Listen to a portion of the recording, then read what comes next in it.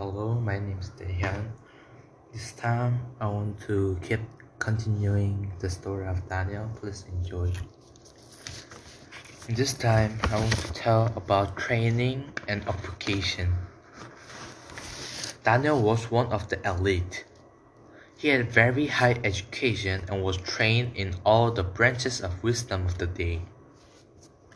He also studied literature and had learned to be list-bringer. In Babylon, he served in a number of captivities. He was a wise man, an advisor in the personal service of Nebuchadnezzar. After Daniel told Nebuchadnezzar his dreams and his interpretation, he had made the overseer over the province of Babylon and all the wise men and magicians in the Babylonian kingdom.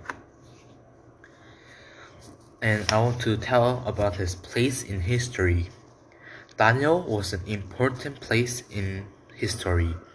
He wrote the book of Daniel. He served some of the most powerful leaders in the history of the Lord. He was an important advisor to them. He was an important prophet for the nation of Israel and for the whole world. Daniel was honored by God to the intent that God gave him many sensitive visions and mystery regarding the future. Many important things were revealed to Daniel because God knew that what kind of person Daniel was. The 5 Babylonian kings that he served was Nebuchadnezzar, Evil-Merodach, Belshazzar, Darius, and Cyrus. Now I want to talk about his special traits.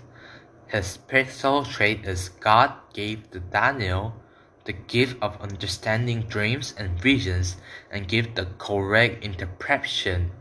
Daniel also distinguished himself whenever he turned.